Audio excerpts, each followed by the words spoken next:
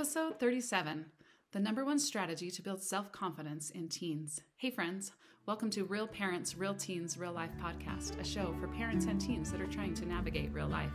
It's not easy, and sometimes it's a bit messy, but life can be so beautiful. Let's laugh, let's cry, and let's figure out this crazy, beautiful life.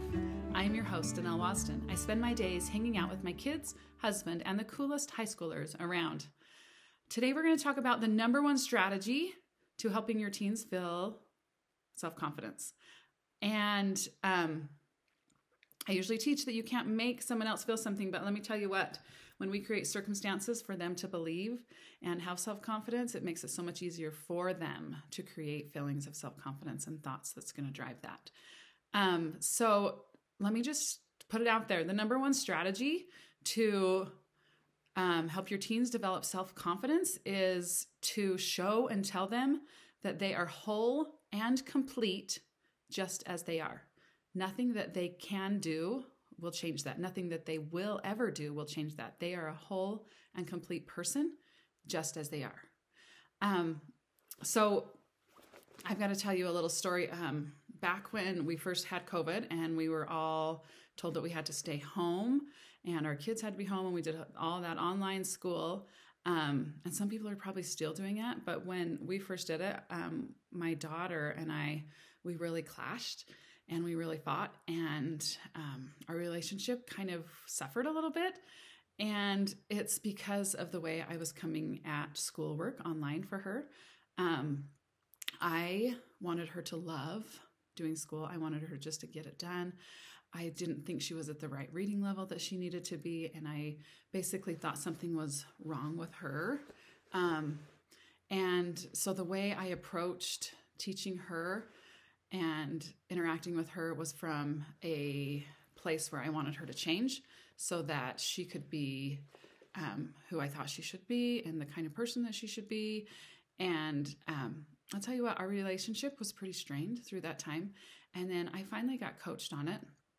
And I realized that I wasn't accepting her for who she was, and I needed her to change. And don't get me wrong, I loved her the whole way through.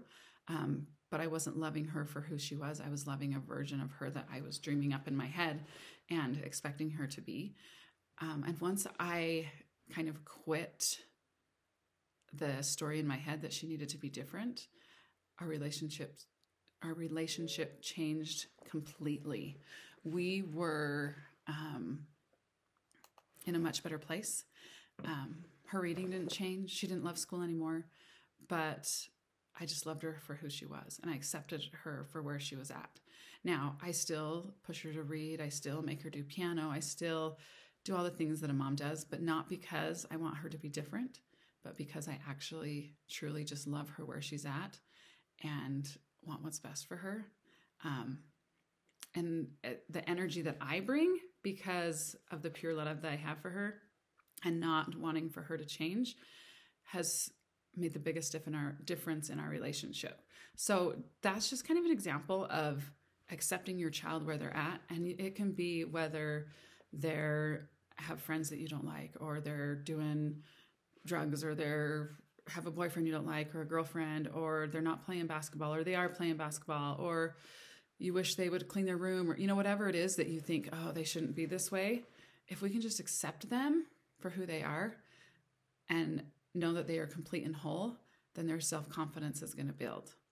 And I'm not saying don't set any boundaries, but what I am saying is set them from love and acceptance and not from, I've got to control you and change you. Okay, so that's the number one strategy. Tell your teen that they are whole and complete just as they are, and they do not need to change anything.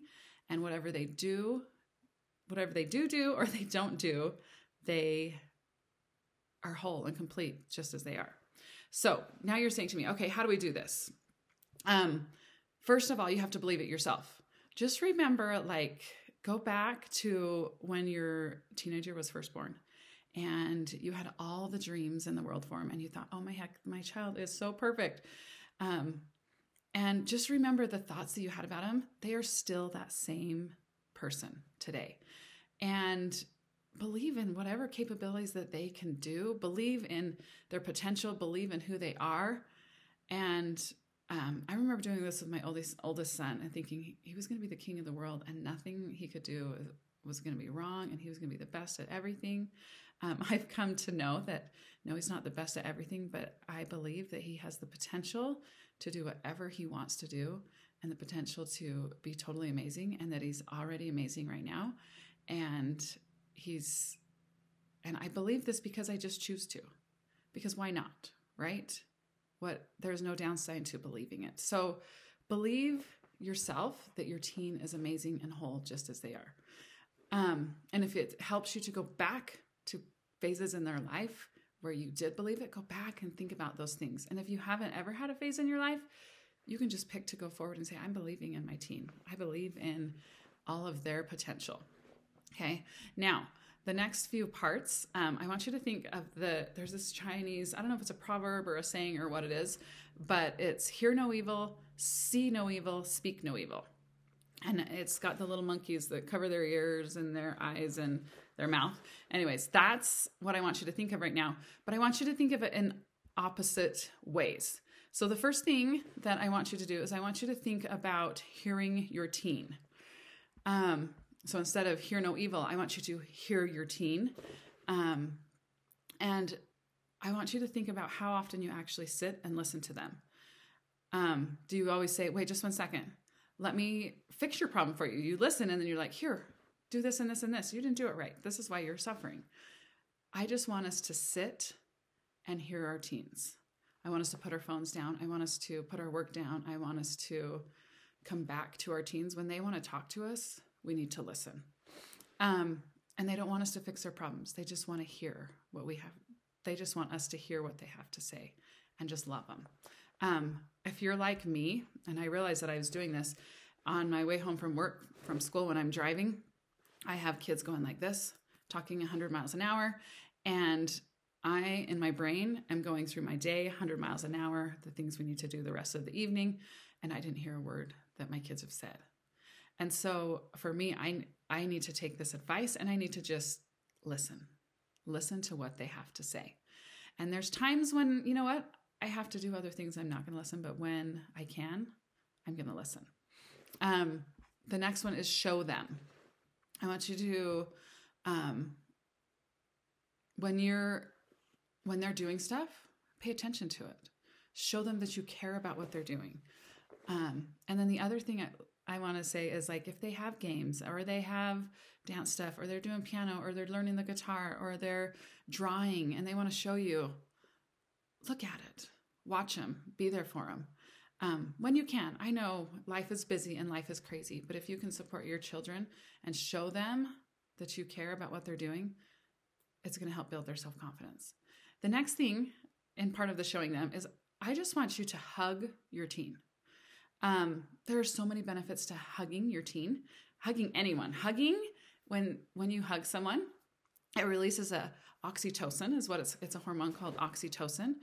And basically what this does is it produces this oxytocin is a chemical that soothes us and makes us feel more safe and less threatened throughout the day. So if you can give I know it's like, oh, don't touch me, mom. You know, I have a teenage son and he doesn't really like me to hug him a whole lot, but it's going to release some, a chemical, that oxytocin, to make him feel safe and less threatened throughout the day. So go ahead and hug him. And then the third thing is to tell them. So we are going to hear them. We're going to show them, and we're going to tell them how much we love them and what their worth is, and that they're whole and complete just as they are. And when we tell them this, like, tell them that you love them. Tell them that you're whole and complete just as you are. Write them a note. Send them a text. There's so many different ways you can communicate this to them. You can leave a voicemail, then they can put it on replay. You could use some of the social media apps that you send a picture, or a Snapchat or whatever. I'm not quite up on all of them, but whatever way your teens communicate with them.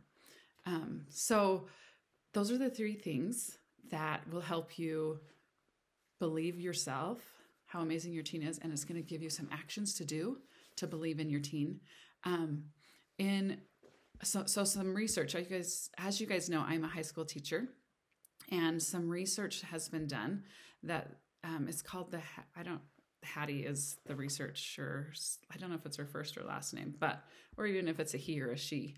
But the third thing that helps with student achievement in school, that says this is going to help a student be successful, is the teacher's belief in the student. That's the third highest on the list of everything teachers can do to help students. And I believe that a parent's belief is almost higher than a teacher's belief, and it probably is. So if a parent believes in their child, your child is going to have success. And if the child believes in themselves, it's even higher. So if we can develop that belief in our kids and our teens to help them have that self-confidence, you're going to see a difference. So let me just reiterate one more time. The number one strategy is to believe in them yourselves. Believe that they are complete and whole as they are.